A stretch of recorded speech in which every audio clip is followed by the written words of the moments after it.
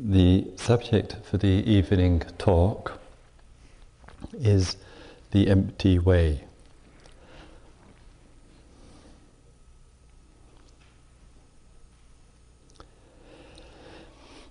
As primarily here, as Westerners, we have been born into this world in such a way that we have come to have, generally speaking, a particular view of what the bare actuality is of life. And this view is rather fixed with us. And sometimes too, it seems virtually unshakable. To the degree that in the course of our everyday life and in the course of our normal interactions, we exist and we act from a particular view. And somewhat unfortunately, it seems rather self-evident. And I would say, to put it in a very general way, our relationship to the world is we act and live as though the world around us is something distinct, primarily sentient or insentient, and made of matter. And then there is separate from the world of forms and things, living and not living, is the mind. And the mind is, though related, is distinct from it. And we may, in our relationship to the world, use our mind and our faculties to secure things from the world, or we may use the mind to get to know the world in a particular way. And so there is this living and continuity of living with the view of distinction and separation. And we think and act and believe in our relationship to life that, in fact, that's the way things actually are. And sometimes with our mind, we recognize that we're projecting, and it's very, very subjective, our view of things, and or sometimes we recognize it's completely off the wall or off center. And sometimes we begin to use the mind to try to see into the world. And it's as though at times we take the material world to be the real world, and our mind is somehow simply a reflection of it, a mirror for it in some way or other, and doesn't have perhaps the same reality as the material world.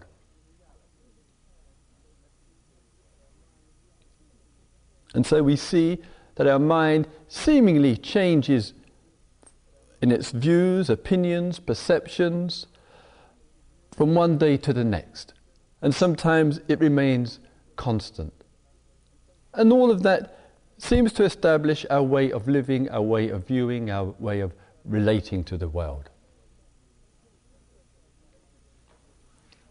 And of course, with that, in the scientific field, there comes the view that accompanies it, that if one can penetrate more and more into the material world, into the nature of energy, through that, then the mind will know what the world really is.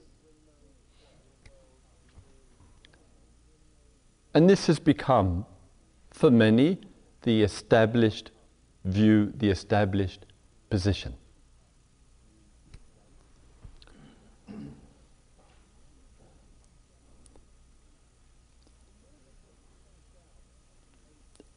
The moment that some doubts enter into this view with the separation and distinction of mind from the world, and experiences some doubt, there comes about for us the opportunity, and an important opportunity, to not only to doubt the validity of that, but also to see what the alternatives are in terms of finding out what life really is.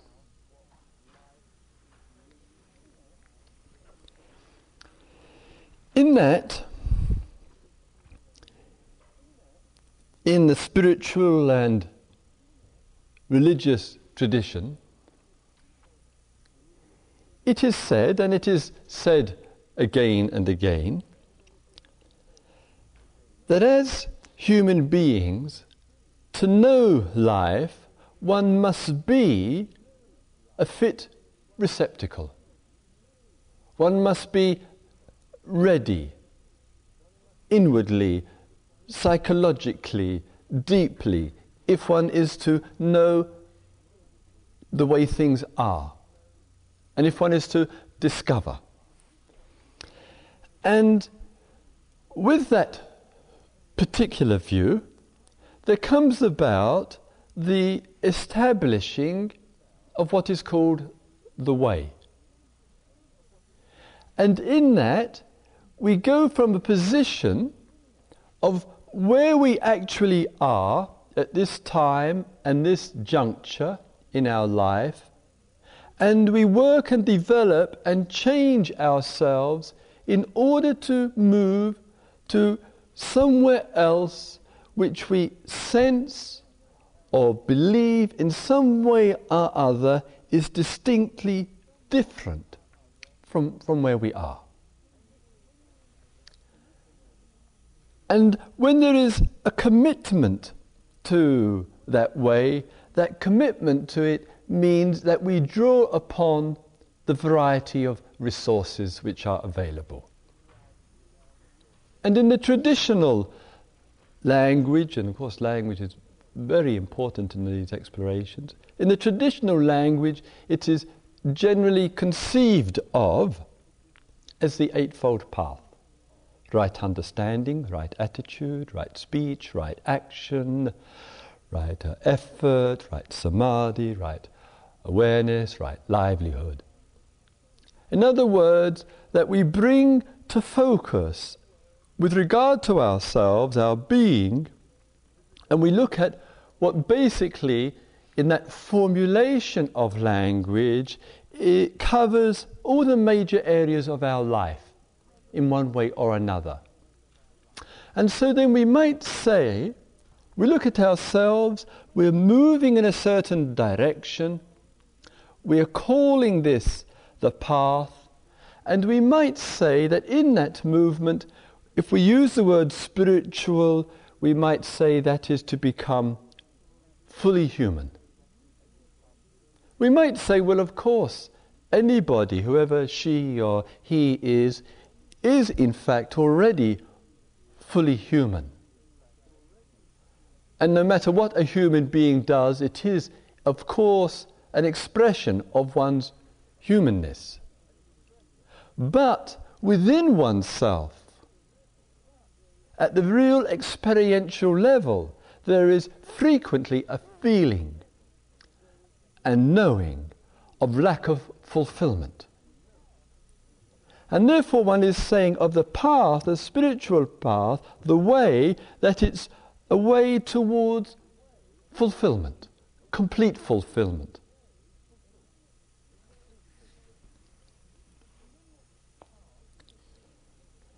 And when that path is conceived of, with all the skillful means which are available, one, as it were, generates one's consciousness and one's interests and activities to meet, shall we say, the requirements of the path. And one is told that with that actual path, there is a goal. There is a distinct and clear affirmation from the texts or from various people of past and present that there's a clear end to this path. And thus a certain form or move or change of language takes place from the path to the goal, from the path to finding the truth, from the path to enlightenment, from the path to finding God, to awakening or whatever. And one can use for that both the authority of the texts, and it would be a brave person who would dismiss the Eightfold Path, dismiss the practices, dismiss the teachings, and effectively dismiss the message of the Buddha and sages of 2,500 years. And so there is this various affirmation which takes place, and as it were, a promise, spoken or unspoken, of the resolution or the fulfillment or the awakening of the human being.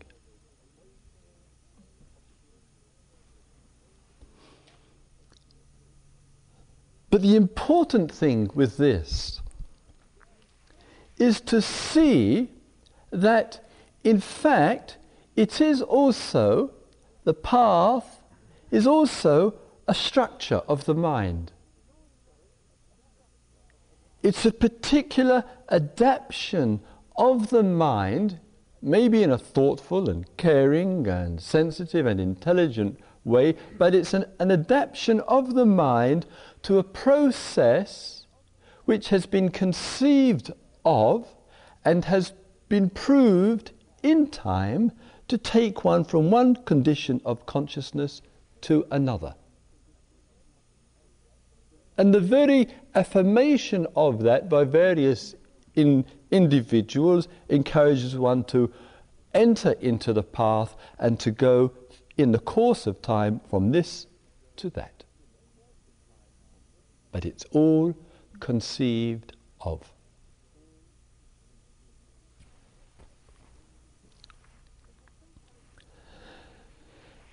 And so sometimes a person begins to examine this and inquire into this and to inquire, well, what's my relationship to the path? And sometimes one hears from the text or from others of a certain form of experience, of being transformed, or being born again, or being enlightened, or whatever. And naturally, for any mind which is inquiring in one way or the other, the possibility for that becomes attractive. And the very concept itself, in the course of time, for a person who is following the way, the very concept of freedom, God, truth, reality, or whatever, begins to take a certain charge. There begins to be certain feelings and associations and hopes and expectations. And frequently one is spurred to try harder, to reduce the time between where one is and this fulfillment, this liberation, this enlightenment. And so sometimes in the looking at that, that too becomes quite questionable. Questionable that at times a person feels and views things that, well, I've seen these, I've heard of these experiences, I've seen these people who have had these experiences or whatever, and sometimes, as some of us have come to the conclusion, the person was far brighter and clearer before the experience than they were after it.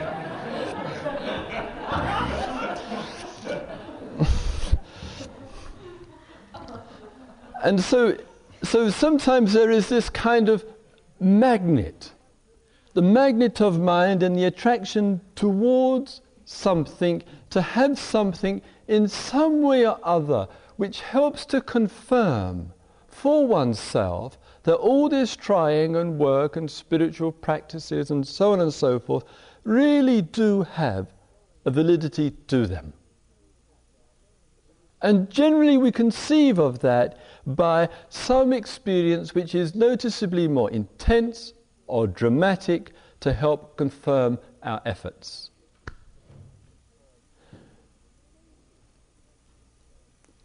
There may be, for inquiry and for observation and to looking into this which one is committing oneself to, there may be a fading away of that involvement or interest in some precious end which is somehow fulfilling. And it may be that one views it in such a way that one says, well, if there is an end, there's a limitation. There's a cut-off point in some way or other. And so the idea of goal and end may lose its interest as the understanding develops. And so one has there, one might say, two, again, conceived ways of looking at life and the reality of life. One is path with a goal, and another can be path and no goal, in which basically there is simply a process which is taking place, and this process is called spiritual insofar as it's leading to the full humanity, the full potential being realized and continuing to be realized.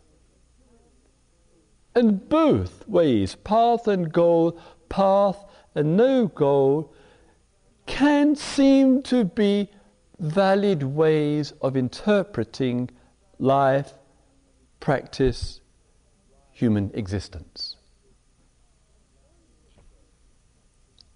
And both of those are a distinct departure from the secularly conditioned mind which simply sees the world as a means for fulfilling personal wishes.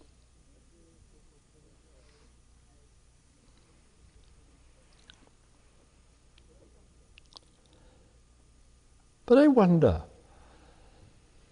with all of this conceiving and all the, as it were, the logic of it and the analysis which accompanies it, whether or not it itself is something which is not so much viewed from totality, but is actually viewed from a way of looking at totality. And therefore, as it were, we're moving and shaping our mind and all, one might say, the smallness of it to fit it into something larger. And there is still for us some distinction taking place.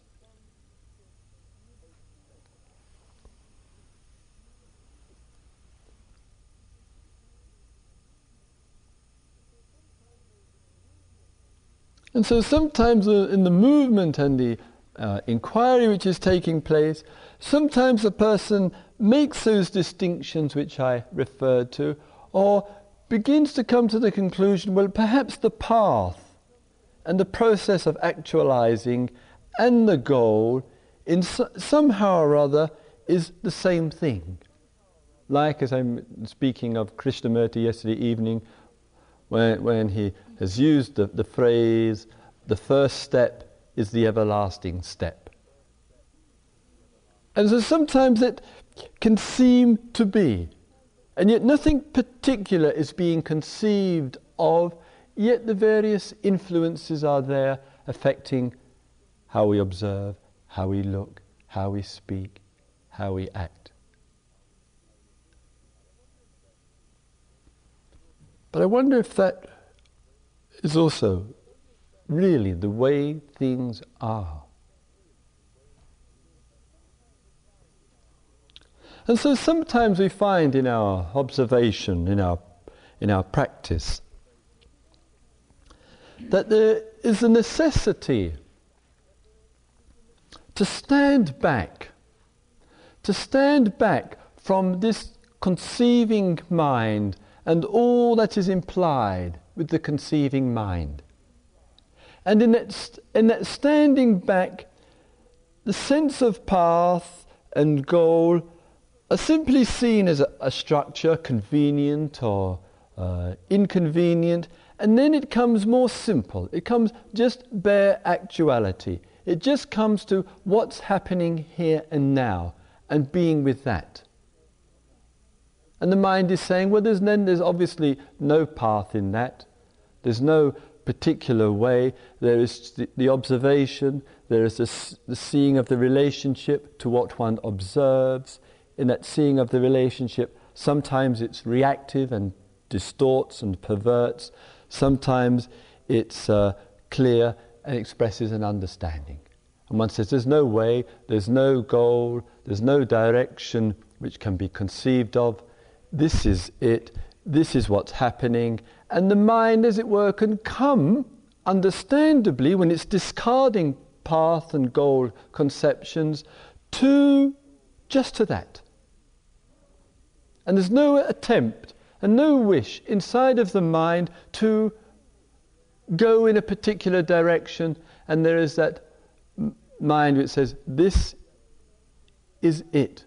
And to think of anything else bigger or smaller, beyond or near, is foolhardiness of spiritual thinking, foolhardiness of a actualizing human.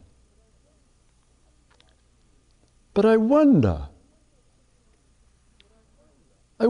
if we do that, whether or not, just as we are constrained by the interpretations of path and goal, whether just reducing things to what's happening here and now, and that's it, is also another kind of constraint, another kind of limitation.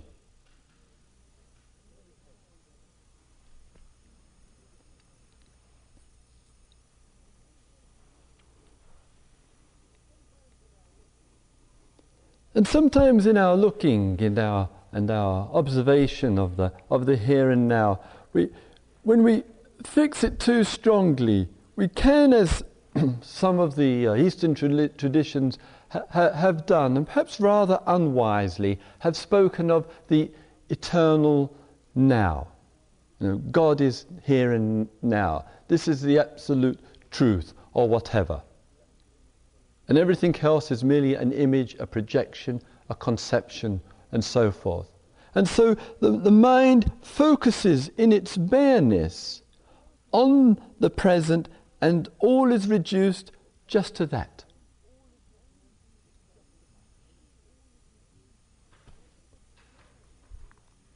And it's a peculiar phenomena. And one of the almost quite tangible mysteries of life, that if one fully observes the present and stays in touch with it, and has a great depth of samadhi, that means a depth of being and a stability which accompanies it, and an understanding of that dynamic of living on the face of this extraordinary earth, in contact with life, and reasonably free of the subjectivity and the interpretations. I wonder whether that is enough.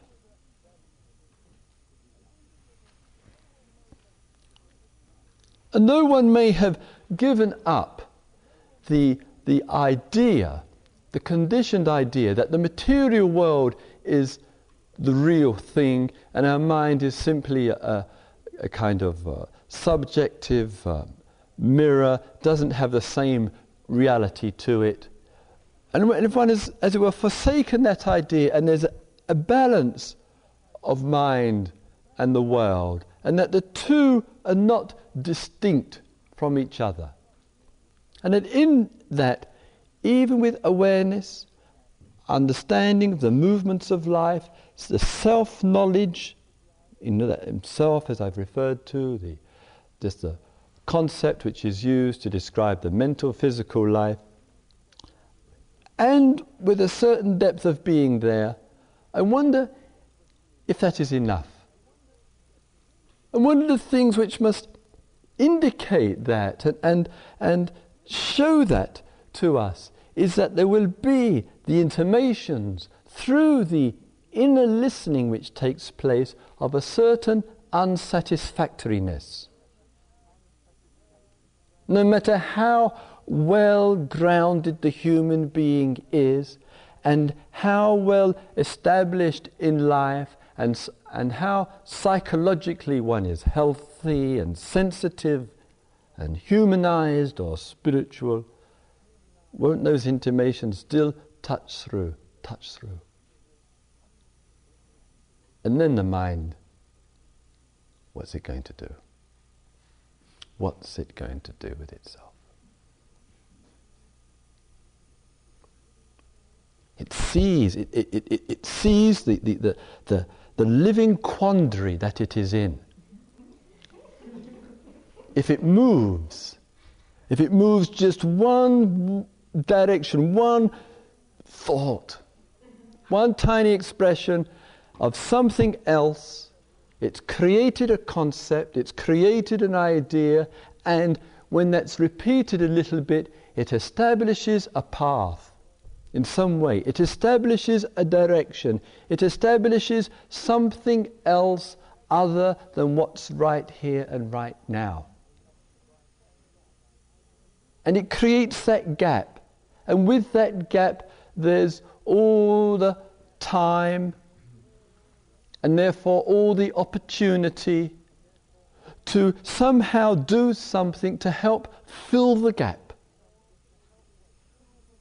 Or it waits. It looks at the present, it looks carefully into the present, it knows, the mind knows the complete futility of moving away from it to something else and all that is implied in that as a thought, as an idea. And so it stays with the present and it knows this isn't it. Not just as an idea, it knows it deeply. And so to stay has its own peculiarity of subtle but unsatisfactory. And to move away from and to create some alternative to it also has its own unsatisfactoriness. And the mind can neither stay nor go. Then what?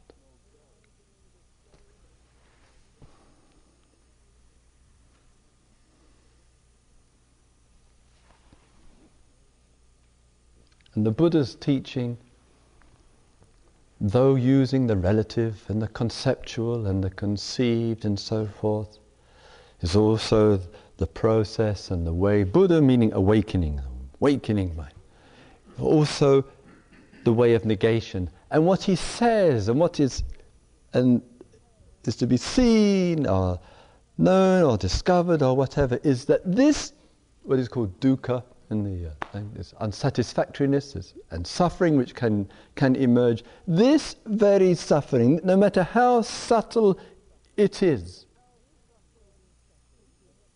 can be negated.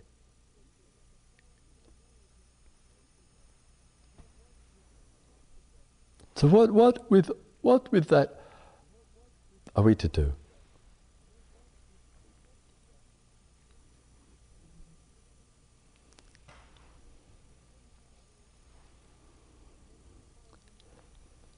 And so sometimes in the willingness of the inquiry and to going in, there is the willingness of heart and mind which says, well, perhaps it's neither this nor that. And that if the real freedom of life and the liberation and the truth of life isn't to be found in time,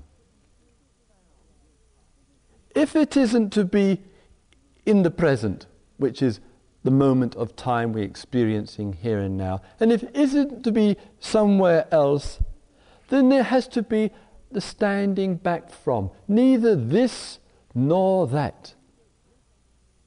And the attitude of mind comes in, and it looks in that way, and it can experience in that way, and it can bring a kind of detachment from life which is beyond conceiving and beyond the considerations of the living present and anything else outside of it which has been conceived of. And one says, and one looks at this, and one looks carefully at this, and says, well, there must be freedom there, it must be beyond measure, etc.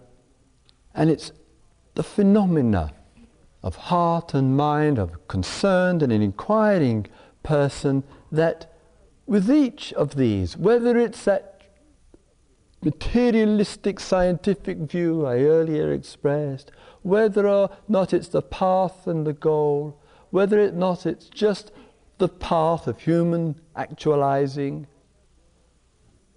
whether or not it's just being here, whether or not it's just letting go, as it were, of the present hand, and neither this nor that.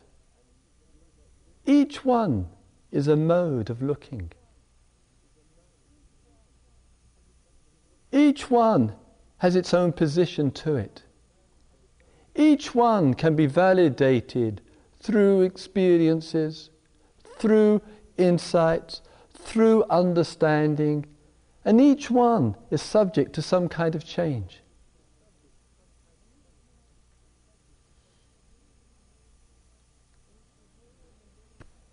And it's as though in the very extraordinariness of life, and the extraordinariness of this universe which we are living in, that to actually take up a posture, somehow or other, the taking up a posture which can seem so real and valid and experiential and be authenticized by those that one considers one's peers or one's seniors or whatever, when one looks at all the positions, they all belong to a way of looking.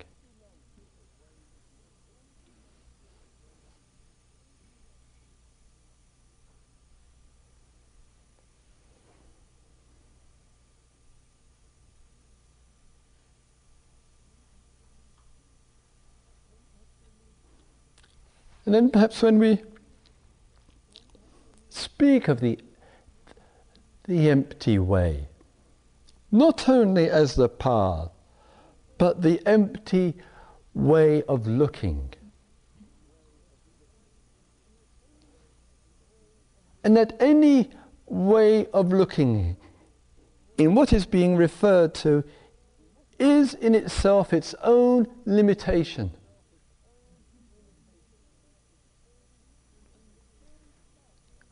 And the very fact of this limitation always means there is this unsatisfactoriness with this limitation. And isn't that the whole story of our life?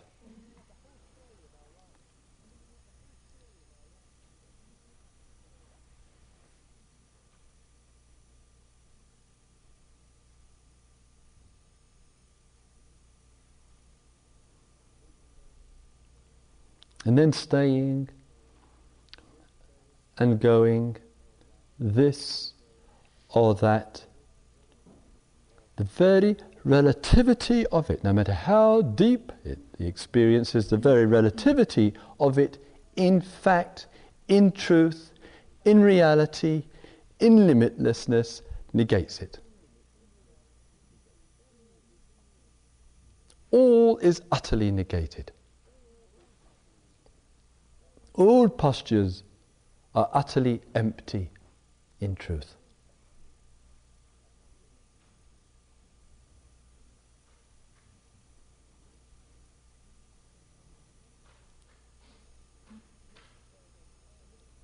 And thus it's one of the mysteries and marvels of life, that whether our mind moves or whether it doesn't, neither gives the revelation of limitlessness. Neither negates that unsatisfactoriness at the subtle level.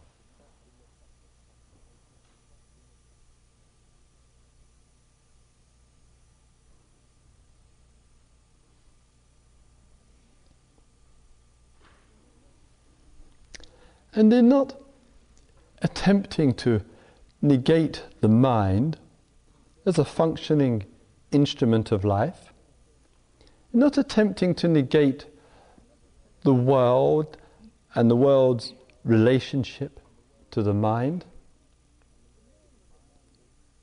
In knowing that the mind is movement and non-movement, and that's its character just as much as the world shows itself as movement and non-movement, it doesn't have to be deceiving in any way. It doesn't have to be blind in any way. It doesn't have to be a view in any way that something is more real and something else is less real.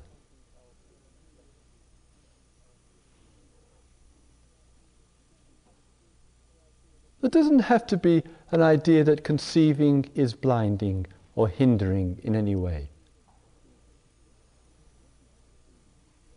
It doesn't have to be the idea that the attitude and the way of looking is right or is wrong.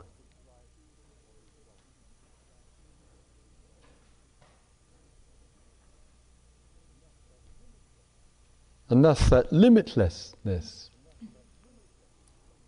is truly limitless.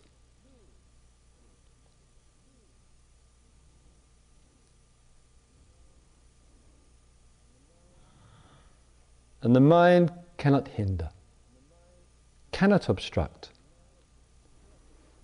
cannot obscure, no matter what we think.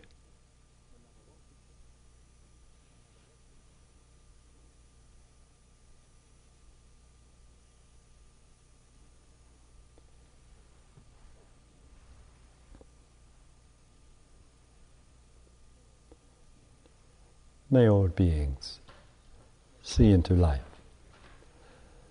May all beings see into the nature of things.